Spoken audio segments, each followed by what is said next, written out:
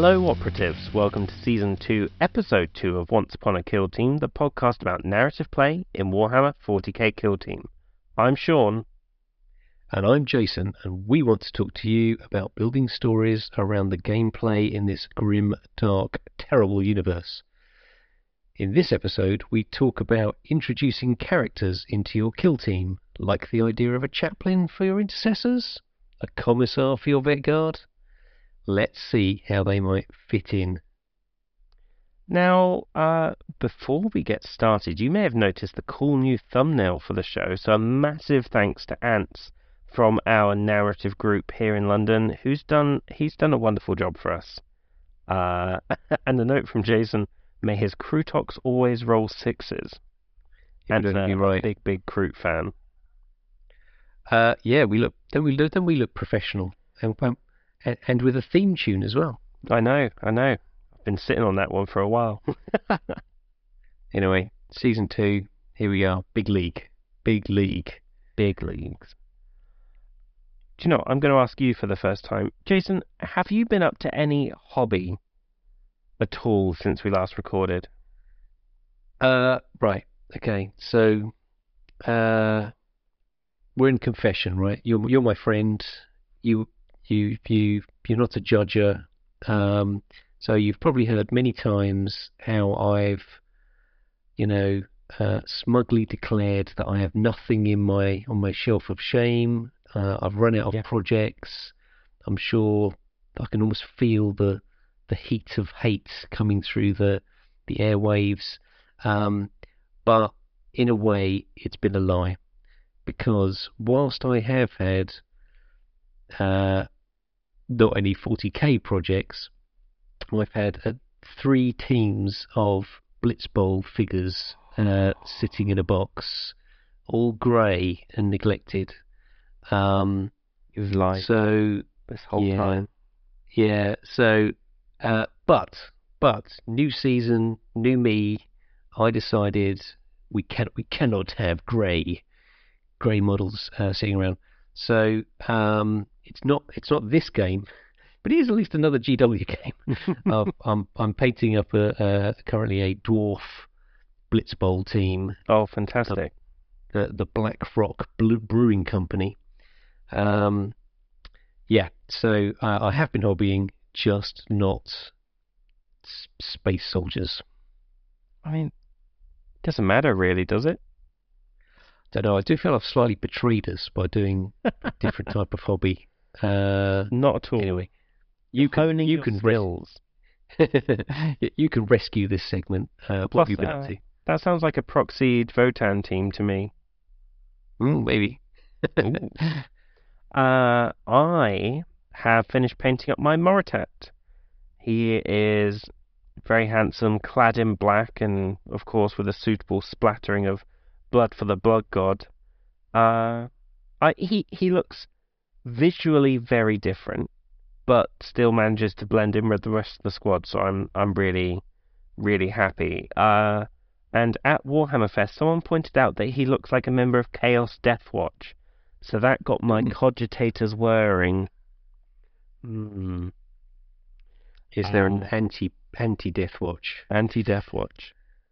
Trouble is, Deathwatch aren't anti-Chaos. They're, I don't know. Anti-Deathwatch would be Xenos operatives fighting the Imperium.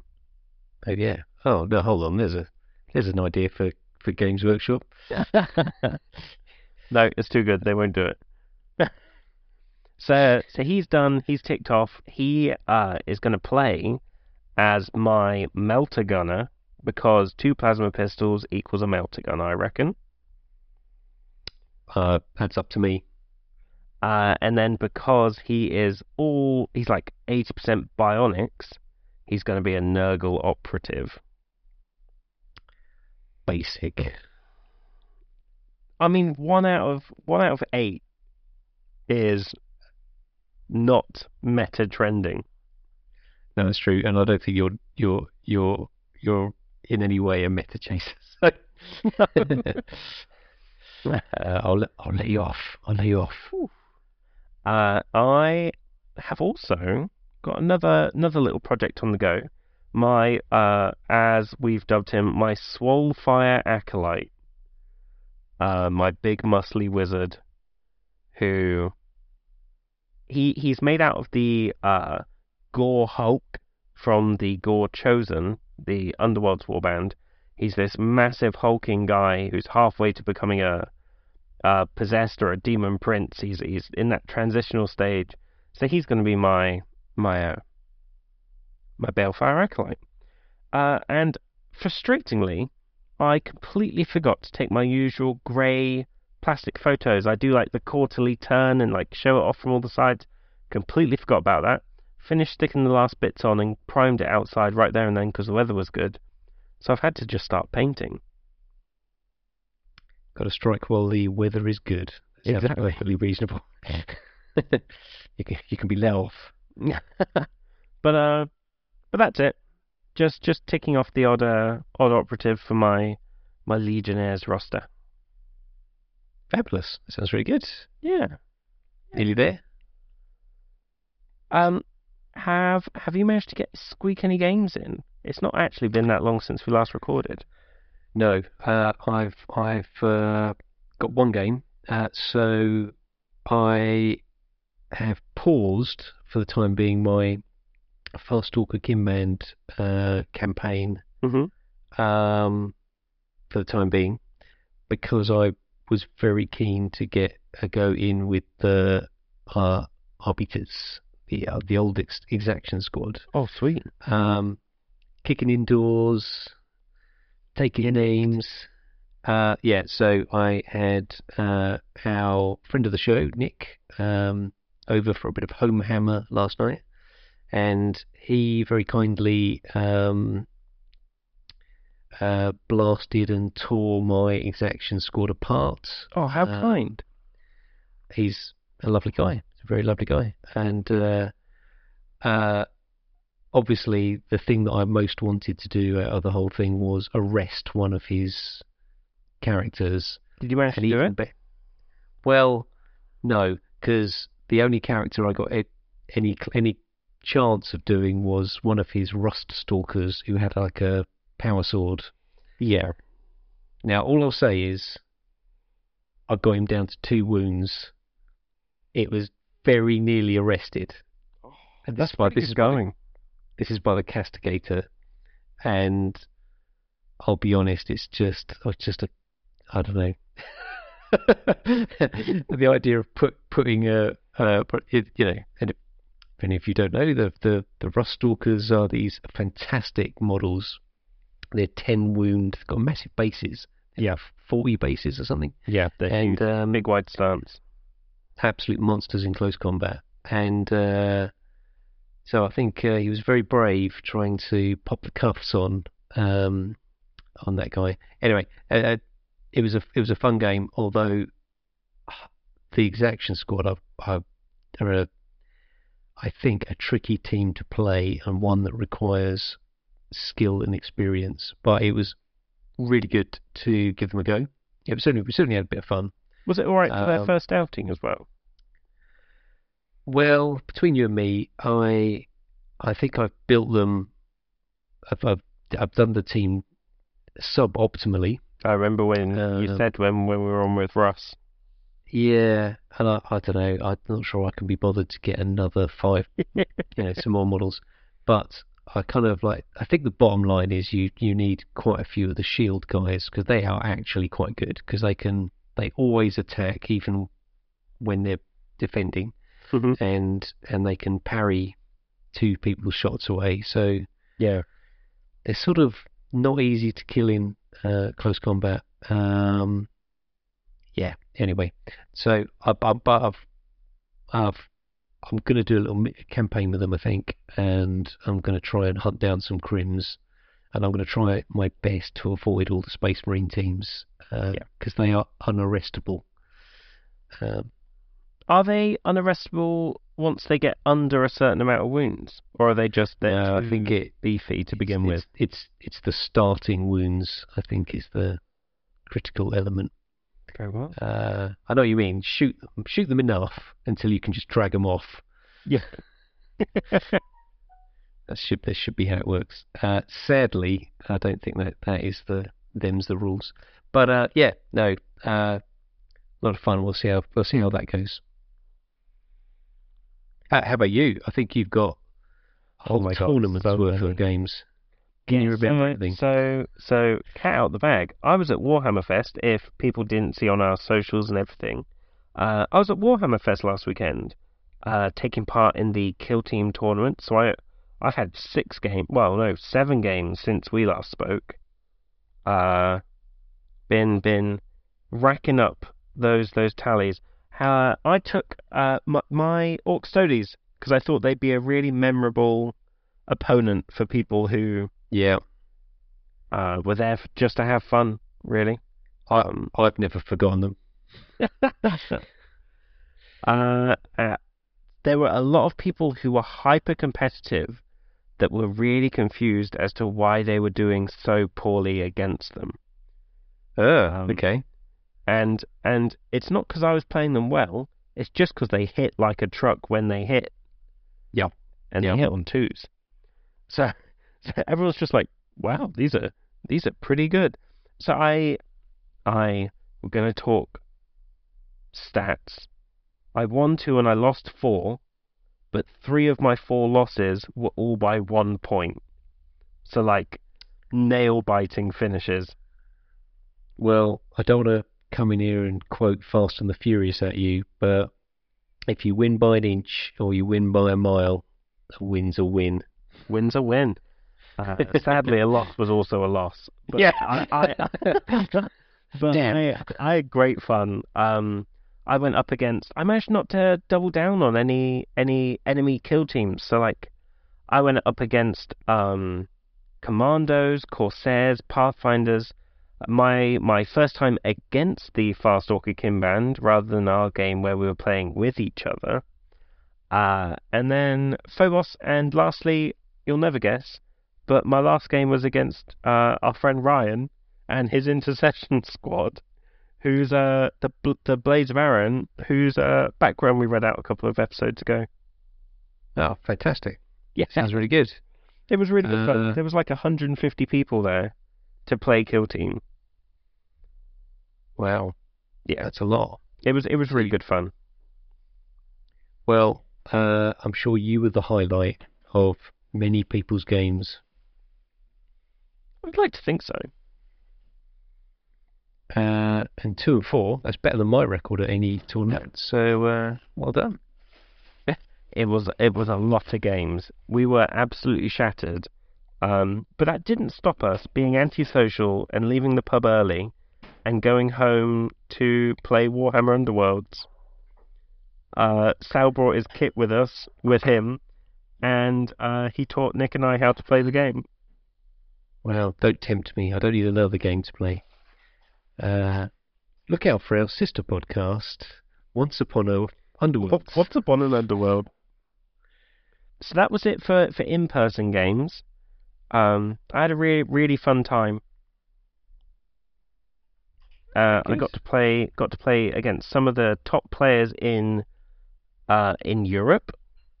And I finally got to meet our friend Primaris Painter. Yeah. I was going to ask, did you meet any anyone we know of other creators and stuff? I met quite a few fans of the pod. It was really nice to put some names to faces. No, faces to names, other way around. And then had quite a few people come up because I made sure I had like a little name badge saying who I was and what it was that I do. Had quite a few people come up and like ask about it, and I managed to see quite a few of my hobby heroes, as it were. Yeah, it was really good fun. Really nice to be in like that environment of an awful lot of people that enjoy the same thing you do. It looked pretty busy though. Did you queue? Saturday had over 10,000 people. Yikes. And then it kind of petered off Sunday to Monday. Monday was lovely. Well, stick around, guys. We'll be talking about the Kill Team reveals later in the show. Oh yeah. So before we read out someone's background, we've actually had some mail written in arguing against, well, not arguing, just commenting on Jason's ranking of the Space Hulkier skill teams. So, what do they have to say, Jason? Well, we've received this one letter from someone describing themselves as Magos Dominus Ivasdaphon, who I think we've had a letter from before, and he's been in touch and says, "Loved the last episode, spot on, brother, no issues here. Keep up the awesome work. Love and hugs, Magos. Kiss, kiss." So that's pretty positive. Yeah, I'll receive more letters like that, please. Yeah, and as a card-carrying member of the Adeptus Mechanicus, that's like an endorsement, I think. On the other hand, we've received slightly less positive response from someone going by the name Affable Moose, who writes, "How are Hunter Clade in the not so space hulky section?" Now it's the not space hulky section for a start. Why would they be there, you ask? What do Mechanicum crave more than anything else? Knowledge of technologies. Which type of technology? Well, the only type allowed. I'm giving the emphasis here. The sacred technology from a time long lost, known as the Dark Age of Technology. A time when man made new inventions, but new inventions are now forbidden because they created sentient machines. It happened. He goes on. But from the age of technology is the Mechanicum are able to bring back wondrous and terrible machines through what is known as STCs, Standard Template Constructs, an artificial intelligence that can store designs of technological marvels and even improve on them for current requirements of the Mechanicum. These STCs only hold limited knowledge, however, and therefore are highly sought after by the Mechanicum, because some may contain knowledge others don't. Maybe even a new Titan design. Where are STCs found? In either exploratory vessels that have somehow come across one, or in settlements or vessels from the age of technology. This bit is in all caps. And you have the audacity to ask what they would do on a giant hulk of spaceship that has drifted through time and space for an unknown amount of time? Back to normal writing. Of course there might be an STC in an unfathomable depths of an undiscovered dark regions. And then you place Warp Coven higher on the list. I feel I've touched a nerve on this one. What's that? Lost a few games to Warp Coven? Okay, maybe they hid there and it's now their home. Maybe they use it as something akin to a floating temple. Is that the reasoning? I didn't hear any argument except they have warp in the name. You're not wrong. Rant over. Now, listeners, that is how you write a letter of complaint to a podcast. Now, I need to just get myself, I'm just reaching over here and just getting myself a plate so I can have another spoonful of humble pie. Yum, yum, yum. Which Affable Moose make a very good point there. Thank you for writing into the show. Oof. I've been told, haven't I? Well, if anyone else wants to put Jason in his place, please do write into the podcast. Because we'll definitely read it out. Oh dear. Well, let's move on from the mailbag section. I think, and it's time for a team background. Now we have got brilliant. I've got a corker for you today. So this is our friend Emmanuel, Mr. Greenskin, King of the War, who has got a background for his new Freebooter Commandos team called Brew Guzzlers Buccaneers. That's a pretty cool name. Okay, here is the background. Take it away. The salty crew of Captain Gorgok's brew guzzler, known as Old Scrapbeard by his lads, was on their way to rejoin the War after a slight diversion to loot some tiny Yumi supply ship.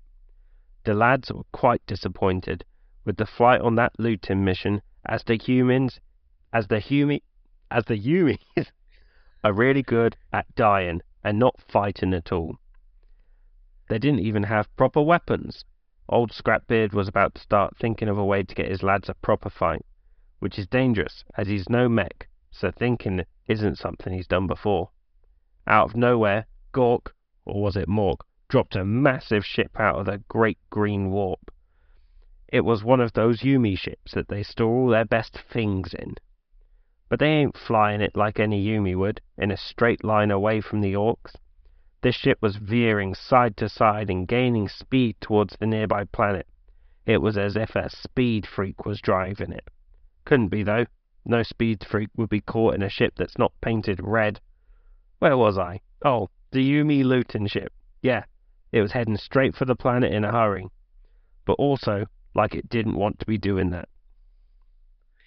Now, mind you, Captain Gorgrok was no prophet, nor did he even hint to Gork, or Morg for that matter, that he wanted a big giant ship to loot. But he wasn't going to let his boys think otherwise. Oi, you gits, just in time. When your captain asked the gods for a bigger ship to loot, with proper gits on it, to have a good fight, he gets it. Let's have it, lads. And with a rumble that shook the rivets free from the ceiling, the crew let out the most eager wah they ever have. I love it. I love it. I'm grinning. We need a freebooter team. Okay. Thanks, Emmanuel, for that. That is brilliant. Well, now, as we've heard, we had a bit of Warhammer Fest. There were plenty of reveals there. A couple of which we mentioned on the last pod, I think. But the big stuff, the big kill team stuff, I think we have to go through it. Now, we had a reporter on the spot. Sean, our special investigator and journalist, was there to ask the hard-hitting questions, kind of. So what have we got? What have we got for our kill team brethren? We have Kill Team 21's first narrative expansion, The Ashes of Faith. How good does this box look? We have an inquisitorial retinue versus, well, the cults hidden deep within a hive world, or wherever you want to put it, because there's no terrain in the box. It's wherever you want it to be. Only limited by your imagination and possibly the terrain you already own. And if you don't own any terrain, cardboard boxes work. So there is no reason to not get this box. Now, I think if it wasn't episode 1, it was like episode 2 of our podcast. So certainly more than a year ago. And probably on every episode ever since. We keep going.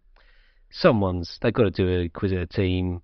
We've talked about homebrewing Inquisitor teams. We've talked about proxying Inquisitor teams, which is all good. And the only thing you can get out of all of this is, surely, these guys on this podcast must be all in for an Inquisition team.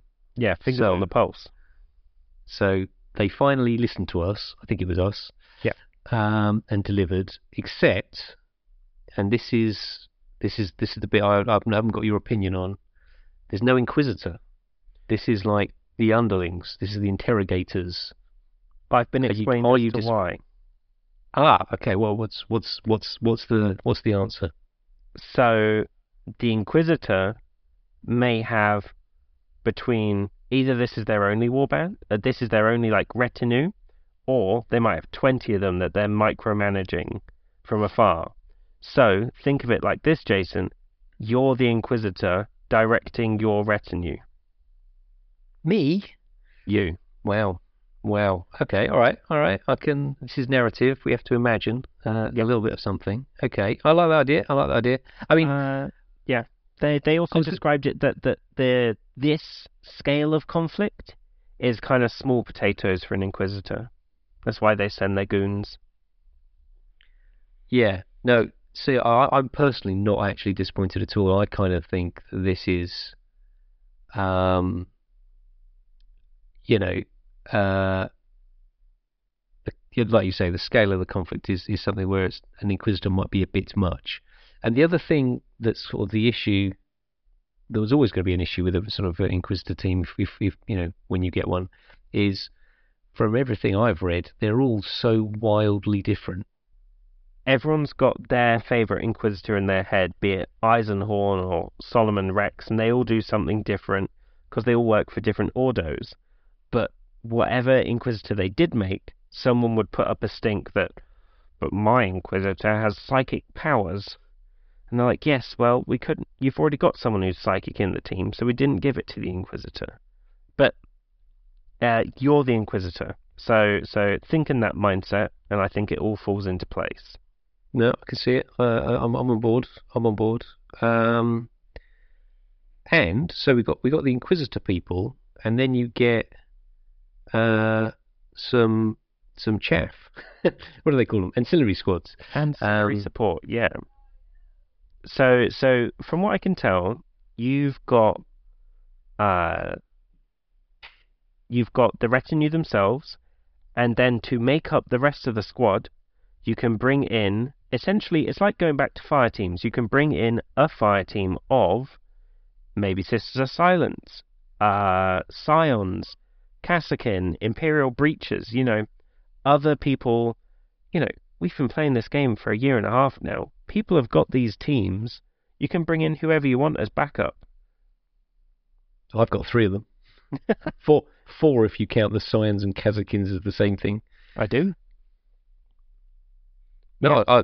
I quite like that. So it's like very much like in the books where they either get in specialist help. So if they're going up against psychers, they'll bring in the Sisters of Silence to help try and nullify those, or they've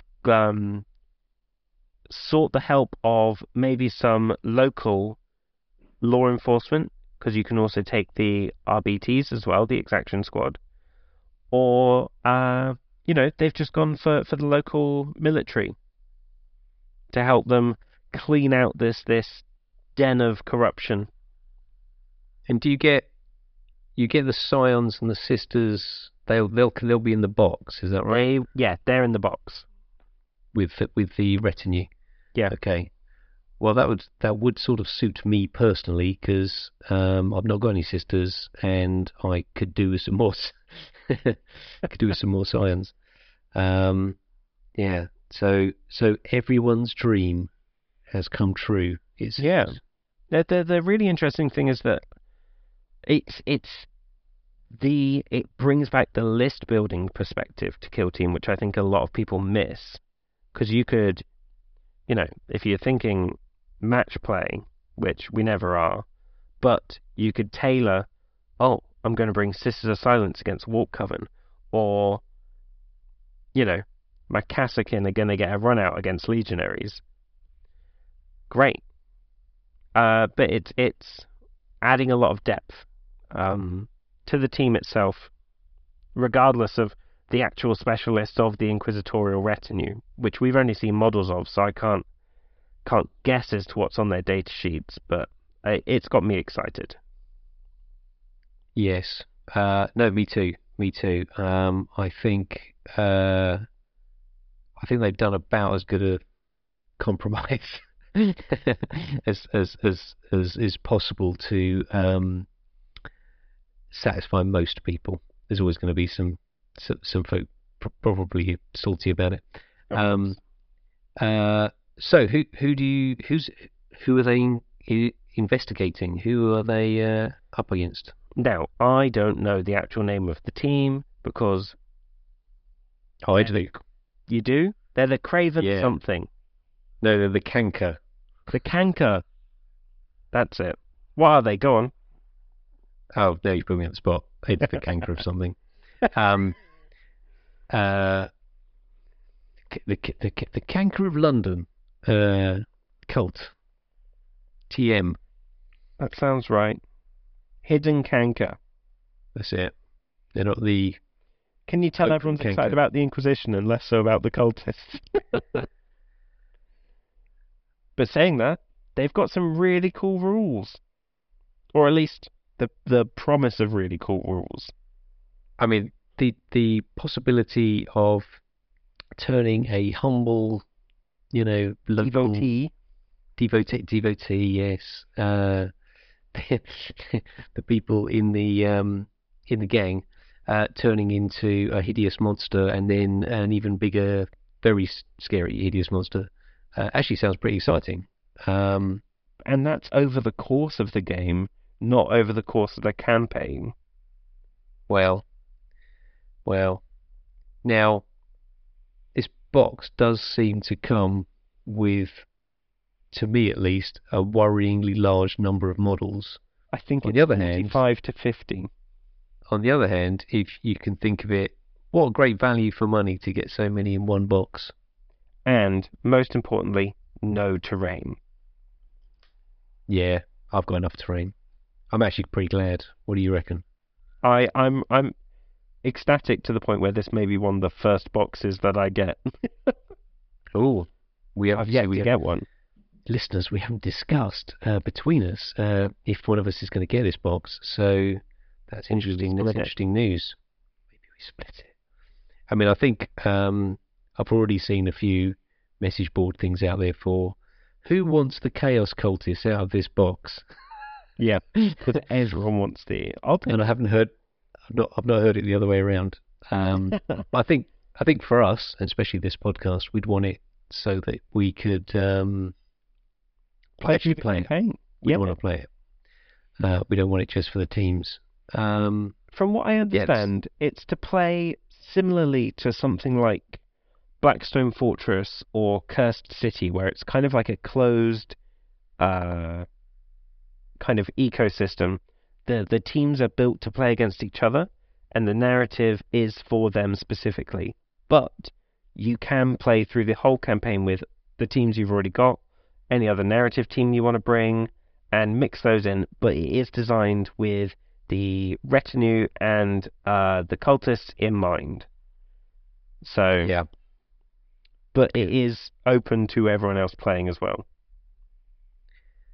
Yeah, I mean because one thing that's, I don't know if it would work, but might be fun, is the idea that you do play the campaign with the teams in the box, and then you want to play again, but maybe you want to play again with alternatives. So swap teams with whoever you're playing with. Don't know. Now this is the trickiest of all questions.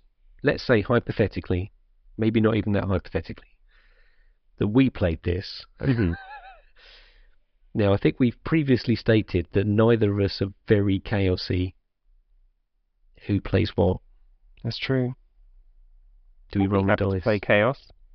But say no, you're not supposed to fold that easy. You're supposed to fight me on it. Well, I'll dig them up as because I've got my. Oh, listeners don't know that I treated myself to a box of jackals for my World Eaters, Blooded / Felgor Ravagers / Necromunda team. So maybe they could be my devotees. Mix in those. Yeah, I mean, in the greater narrative, could they be somehow in with your frenzied maul fellas? That's what I'm thinking. Yeah, they'll look handsome in blue and white and red. Now, timing-wise, it sounds like this isn't even going to be released in very long, by the sounds of it. I think it's going to be a fortnight after the Gallowfall. Still don't have much. Still don't have much info on the Gallowfall.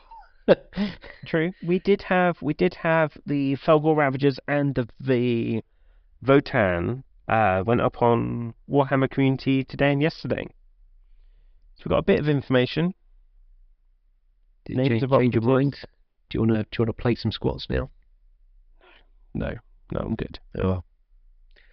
Uh, I think it's yeah. I wonder how much this is around, but I'm sort of a bit done with Into the Dark, and it's a shame because I've got nothing against squats, and the Beastmen certainly look interesting. Although I'm not sure how wild I am about the actual models themselves, or perhaps it's just the paint job they've been given. But Yes. yeah, they could be I interesting. I think that this narrative release is to get people excited about Kill Team rather than going, oh joy, another Into the Dark box. And I think that we should give it as much support as possible Yeah, because this is kind of them testing the waters to see how popular something like this might be. Uh, and as fans of narrative, very, with me, with you, and hopefully with those listening, we're just gonna lap it up, and if we do, they'll make another one. yeah, yeah. Well, listeners, I hope all of you press go on this box after we have, so it doesn't sell out. Yeah, we'd like our copy first. Yes. Well, that sounds all very interesting, but it doesn't end there. That's not even. That's not even. We're not even anywhere yet. Not even. Now, one of us is a big fan of Space Marines. So how quivering with excitement are you over the prospect of a mix and match, take one of everything heroes team? The Justarin squad, they're a mixed bag of intercessors. We've got eliminators. We've got what looks like a heavy intercessor with a heavy bolter. We've got a sergeant, and then we've got a captain with a power fist and plasma pistol. And you know what? I'm only missing the Gravis with the heavy bolter. If you're a Space Marine fan, you've already got all of these models. And while these new sculpts are really handsome, they come in blind boxes. If you buy like a big crate, you're guaranteed to get every single one, plus a duplicate of random one. They're great. Each of these boxes are going to have the rules for that operative in them. Yes. But the rules are also going to be available free online as a PDF, same as Intercession. So I think we're going to see a lot of people playing nicely with models from their collection before everyone's going to get a copy of these new models. Unless you're me, in which case I only own the Phobos. That's all I own. Luckily for you, I've got enough to double debt. Oh my god! We should be friends. Yeah. So and if anyone's out there who spotted that there was a captain as one of the operatives, and I think the word on the street is don't get used to that. This is like a one-off. This isn't commanders coming back. Yeah. Commanders though. But don't panic. We've got you covered. Wait a bit longer into this episode. We'll sort you out. I thought it was so perfectly timed. I was like, people are going to be looking up what HQs to bring into Kill Team. Oh, we're trendsetters. Jason. Ahead of the curve because we planned this weeks ago. Yeah, and they definitely haven't been planning it for probably a year, so... Don't ruin it. Don't ruin it. But are you broadly positive about the heroes? I am, because a lot of people were kind of... As fun as Intercession is, and for getting people into the game, Intercession in itself is kind of homogenous. Between intercessors and assault intercessors, it's just whether you've got a long gun or a chainsword, but it's the same guy pretty much. Whereas with this, you get to see your Gravis armor, your Phobos armor. You get to, just see the range of Space Marines, and interestingly, each of these operatives, I think, apart from the intercessors, are going to be able to do something a bit different. So it may add a bit of variety rather than I move here, I shoot twice. I charge here, I fight twice. Well, one thing I've learned, by the way, over the last year is often I'll get a sort of hot take on, what's it, sort of first blush reaction to something, and often I'll go, they're brilliant or don't fancy them. I've learned now you've got to see the rules because I can turn round. I was not that fussed about Hand of the Archon until I saw the rules, and then actually they looked pretty good, and I was almost tempted to buy them. Yeah. So I'm very curious to see how these run, and who knows, I could be wandering around with Space Marines. Can you imagine it? Imagine. Would they be more Silver Skulls, do you think? Well, I feel this is almost one for another podcast, but yes, possibly. But there's another bit. I've always sort of hankered to sort of make. If I was going to do it seriously, I'd want to make my own chapter or something, probably. But if I want to do it properly or not at all. Yeah, yeah. So I've got to say, Silver Skulls. I do think they're a cool chapter and dead easy to paint. So they would be a first go. A viable option. A viable option. And that's still not all the Kill Team news. No. Because we also got a tiny, teeny weeny teaser that people have been pulling apart online. And it's some noise over people can't decide if it's water or jungle. But they said, Eldari discovered, send in the scouting units. I think it's our Eldar versus Scouts. Well, who cares about that? I think the bigger is who's going to win the bet on whether it's jungle. That's the bigger question. Well, there's a drink riding on this. I have hopes that it'll be jungle. If jungle isn't this box, I think it may be in this season of Kill Team, because we've landed. The narrative continues. So the Gallowdark has fallen onto this planet. The Gallowfall has fallen. And I think season hence the name. Hence the name. I think the different seasons will take part in different places on this planet. So okay. So hold on to that point, because it may not be jungle this time round. Because they also said that they'll be looking at terrain in ways we have yet to see in Kill Team. Look. And I've had a really interesting theory. Oh, go on then. Have you seen the Necromunda Ashwaste terrain where they've got like these hab blocks on stilts? Yeah, I thought that was pretty cool. So, if it's a waterboard, what if you need to be up in these gangways between all these different buildings and everything, and there are ways that you could get knocked off, and if you go in the water, bloop, he's out of action. And like it turns it more into like a, I don't know. I've got Mousetrap in my head, but that's not the right game whatsoever. But we're trying to fight above like this crashing ocean or something. Yeah. It'd be cool. Only because they said we hadn't seen the terrain in Kill Team, but that alluded that it has been seen in other games as well. Warcry's done a bit as well. And they do like to reuse a bit of terrain. So, yeah. That's interesting. Okay. I'll tell you what came to my mind.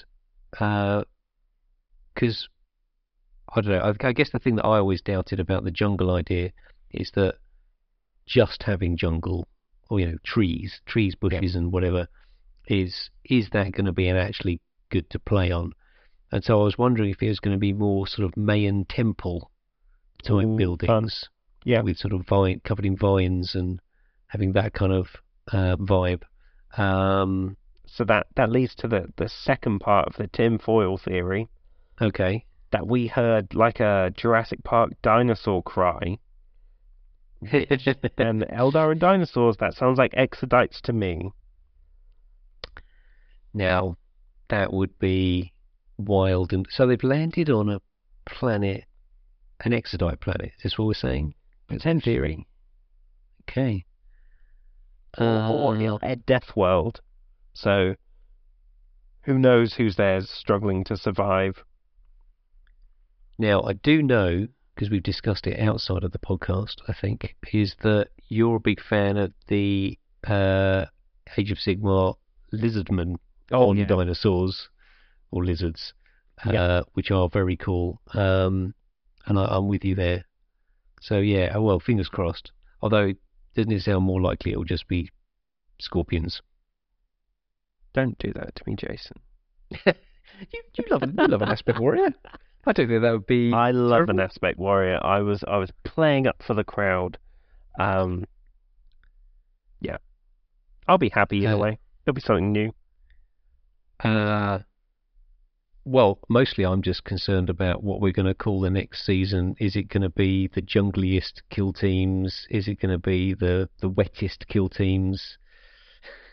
The saltiest, the saltiest kill teams.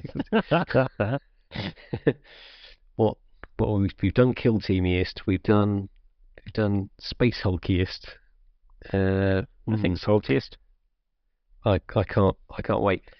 And even that isn't slightly quite the end, because we have a roadmap. We do. I mean, it's good to know there are plans. Yeah, that's a good thing from what just out of the box. It's nice to know that the game you're playing has some future planning thought going into it. It looks like this new box, the new season starts in autumn, with a second box following it up in the next quarter in winter. So I think if we're expecting Gallo Fall in June, then season 2 would start September, and then that would have the second box of season 2 around Christmas time. Just in time for Christmas. Yeah, okay, well, I'm feeling pretty pumped for all of this, and with Ashes of Faith, I mean, seriously, time for narrative is now. It is our time. Exactly. Go tell your friends, narrative's great, come play a game. Yeah, stop going to tournaments. If you want to. Well, that's pretty good.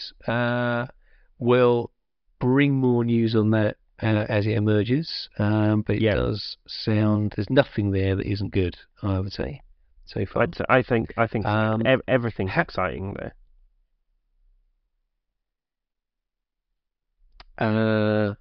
Well, I don't know. I mean, the Space Marine Scout Schmelts. Just to bring down the segment at the end. Right. Enough of all that. We've got what we originally intended to be the main topic of the show. Yeah, people have waited 50 minutes for this. Yeah, so hang on to your butts. So I've talked quite a bit on this podcast that one of my great joys when I played the Wormblade kill team back in the day, still probably one of my favourites, and one of the things that really made it one of the great teams, particularly to play narratively, were the cult agents. So you got to pick 2 out of either the Kellamorph, the Locus, or the Sanctus, which came in either a sniper or a sort of blade guy. And these are proper characters. These are really tough hombres in the game, but also narratively they are amazing. And particularly the mechanic there that certainly I think we find really interesting is that they replaced, like, 2 normal dudes. Yeah. 2 of the basic type of people. And they really feel like special characters. And with the Blooded team, the Chaos Ogrin, I would say, is a similar kind of imposing figure. Brilliant. I think for me, the Enforcer could have been a better character, but they're kind of standout pieces on the table as well. Standout, proper characters. So Sean here has answered the call what if we tried to insert some characters into some other teams that we have, and or you're in for a little treat. Now, do you want to explain what you've got here? Yeah, so I've made kind of like a living document that I'm going to be updating as I go along. But at the moment, I think I've got at least a character or like a cool operative for every faction. I've got 20 on the list in front of me, and we're only going to read out a couple because otherwise we'd be here for a couple more hours. Yep. But I've worked out how they might fit into the kill team, all their abilities and everything, how they'll fit in thematically, and I think, you know, as you can tell, I really enjoy Commanders from first edition, and as fun as having your guys on the table, having the hero of your guys on the table is even cooler. So, so yeah, that's it. I'll be putting a link to this in the show notes, but it will be updating as either I get inspired or more teams come out. I'll keep filling it up. Fantastic. Fantastic. Now, would you indulge me slightly if I try and urge you to pick out a couple of the ones that I'm really keen to hear about? Yeah, of course. Which one? All Which right. one do you like the look of first, then?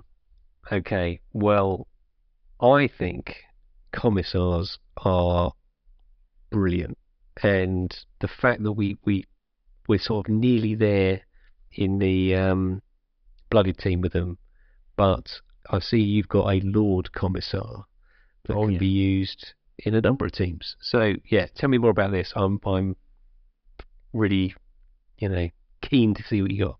Yeah. So these operatives may in no way be balanced whatsoever. So use at your own discretion. But my Lord Commissar can be used in a Vet Guard kill team, Kassakin, Blooded, or Breachers, with the simple swap that he just replaces the leader. I've given him a fairly standard stat line.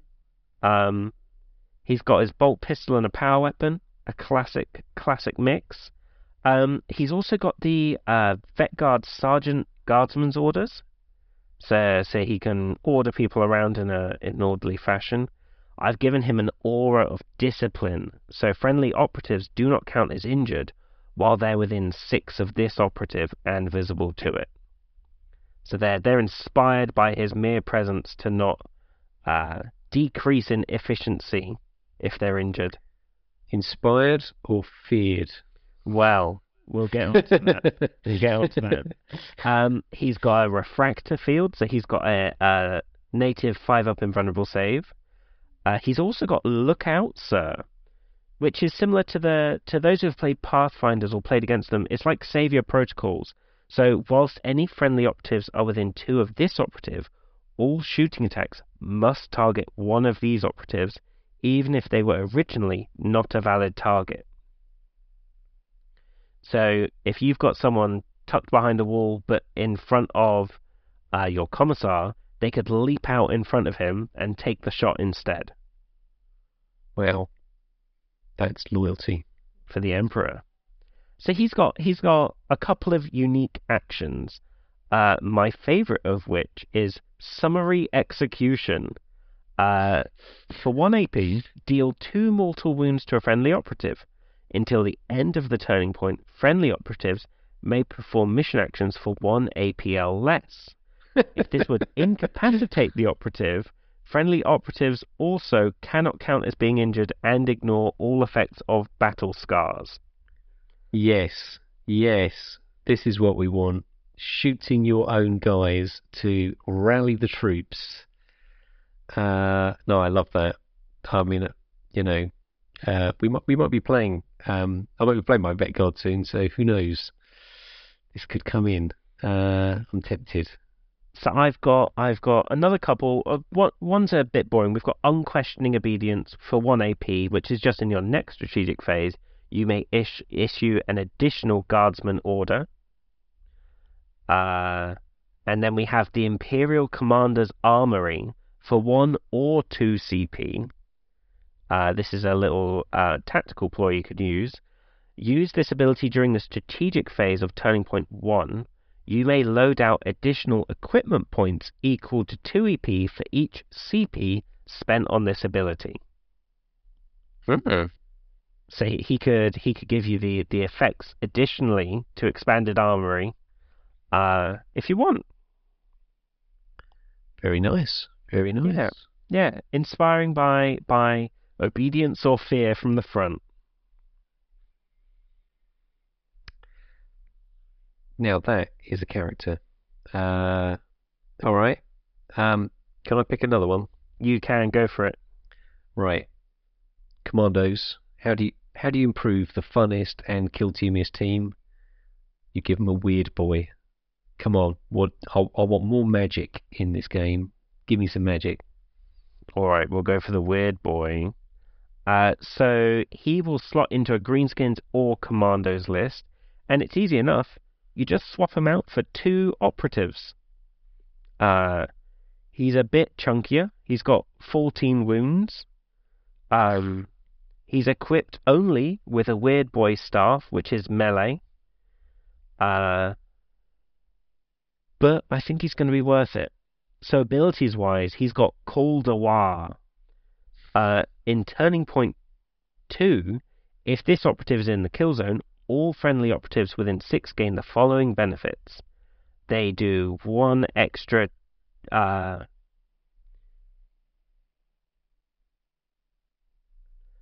they improve their weapon skill by 1 if they charge during that turn. They add +1 to the critical damage of all melee weapons if they charge during that turn. And they also gain a 5-up invulnerable save, as they are inspired and imbued with this sickly green light. The weird boy magic. Yes. Yeah, I like that one. I mean, I am, attracted to, the psycho type thing. That sounds brilliant, though. I love it. Yeah. Then we've got Get Stuck In Turning Point 3 and onwards. If this operative is in the kill zone, all friendly operatives within 6 gain the following benefits. We get to add 2 to the critical damage of all weapons, and friendly operatives gain a 6-up invulnerable save. So they're a bit less safe, but they're a bit more deadly, which, commandos really need. That was sarcasm. He's got a couple of psychic actions. We love space magic. He's got Ed Banger for 1 AP. Target 1 visible enemy operative, roll 1d6. If the result is above their APL value, then they suffer 1d6 mortal wounds. He also has the famous The Jump. Select 1 visible friendly operative, and until the end of the turning point, they gain the fly keyword. He's going to be telekinetically levitating people up and over the battlefield. If you believe it can happen, it happens. If you believe it's true. Then we have the Jabbin' Fingers. For 1 AP, select 1 visible enemy operative, and each enemy operative within 2 of the target worsens their BS and WS by 1 until the end of the turning point. Nice. So he's got buffs and debuffs. Less so as a damage dealer himself, but he's a force multiplier. I like it.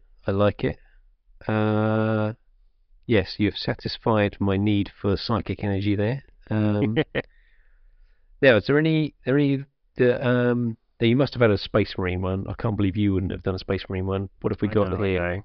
Let me find it. Let's go for a Primaris Chaplain. Why not? With his Absolver Bolt Pistol and Crozius Arcanum.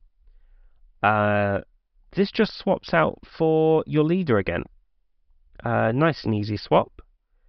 He has a fairly basic stat line. Although it looks like I've given him 13 wounds, but I imagine I wrote this when Intercession hadn't come out. So we'll see how he does. He's got a Rosarius, so he's got a 4-up invulnerable save as his faith protects him from damage that would otherwise eviscerate other people. He has the ability Spiritual Leader.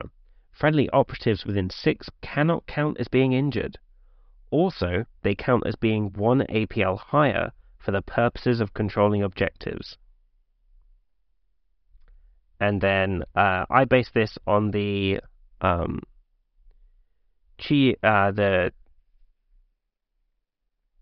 my god, I can't remember what the name is. The Master of Sanctity. He can perform 2 different inspiring litanies in a turn, which is going to bring me on to his unique actions, Inspiring Litanies.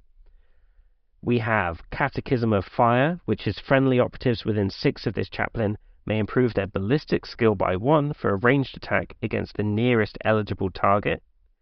We've got Recitation of Focus. Friendly operatives within 6 of this chaplain may improve their weapon skill by 1 for all melee attacks. Or the Litany of Hate. And friendly operatives within 6 gain Relentless on all melee attacks. So he can do one of these normally, and then with his Master of Sanctity ability, he can do 2 of them. But if he's doing 2 litanies, he's probably not doing that much else. So it's kind of a,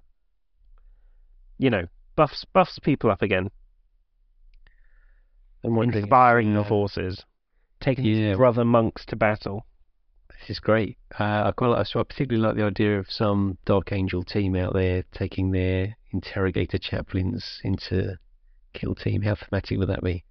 Completely. Their Croziuses are something horrendous to behold. Right. I think we'll do one more. One more. Let's give, like, our friends in the Hive Fleet need some love. They do. Nothing says love like a lictor. All it wants is a big hug and some kisses. That's a lictor. So the lictor is going to count as either 3 Gene Stealers or 2 warriors. So juggle that how you want to. Let's go for it. He is APL 3. He's equipped with Lictor Claws and Talons, and then the Flesh Hooks for his range 3 kind of pistol attack of these. He essentially shoots his ribs out. So it's quite silly to behold. He's got a slew of abilities. We have Chameleonic Skin.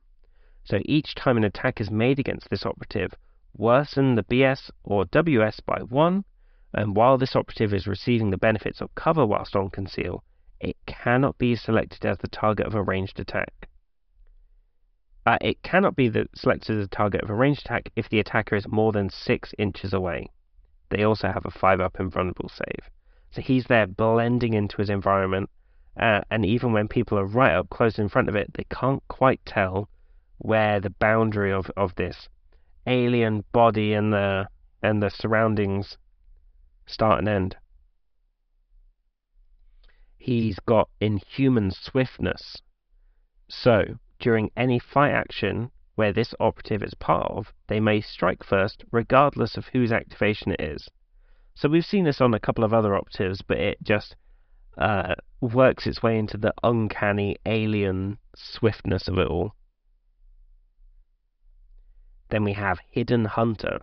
So during deployment, you may set this operative up to 6 inches away from your deployment zone, or at least 6 inches away from the enemy deployment zone. So you could put this invisible, chameleonic alien anywhere on the tabletop ready for an ambush. He's got a couple of unique actions as well. So we've given him Invisible Hunter for 1 AP. You remove this operative from the kill zone, and then during the next strategic phase, you may set up this operative within 3 of any kill zone edge and at least 6 away from enemy operatives. So he could completely redeploy and pop up somewhere else. I love it. I love it.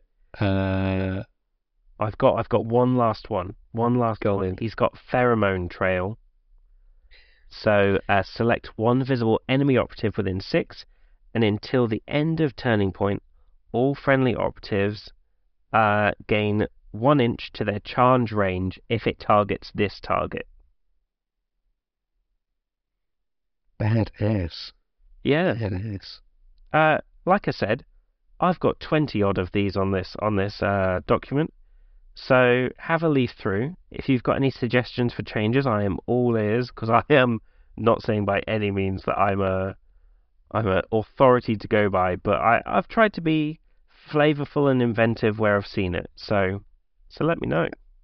Yeah, just to read out a couple of the titles. So if any of these ring in for you, novitiates get a canoness. The Talons get a blade champion.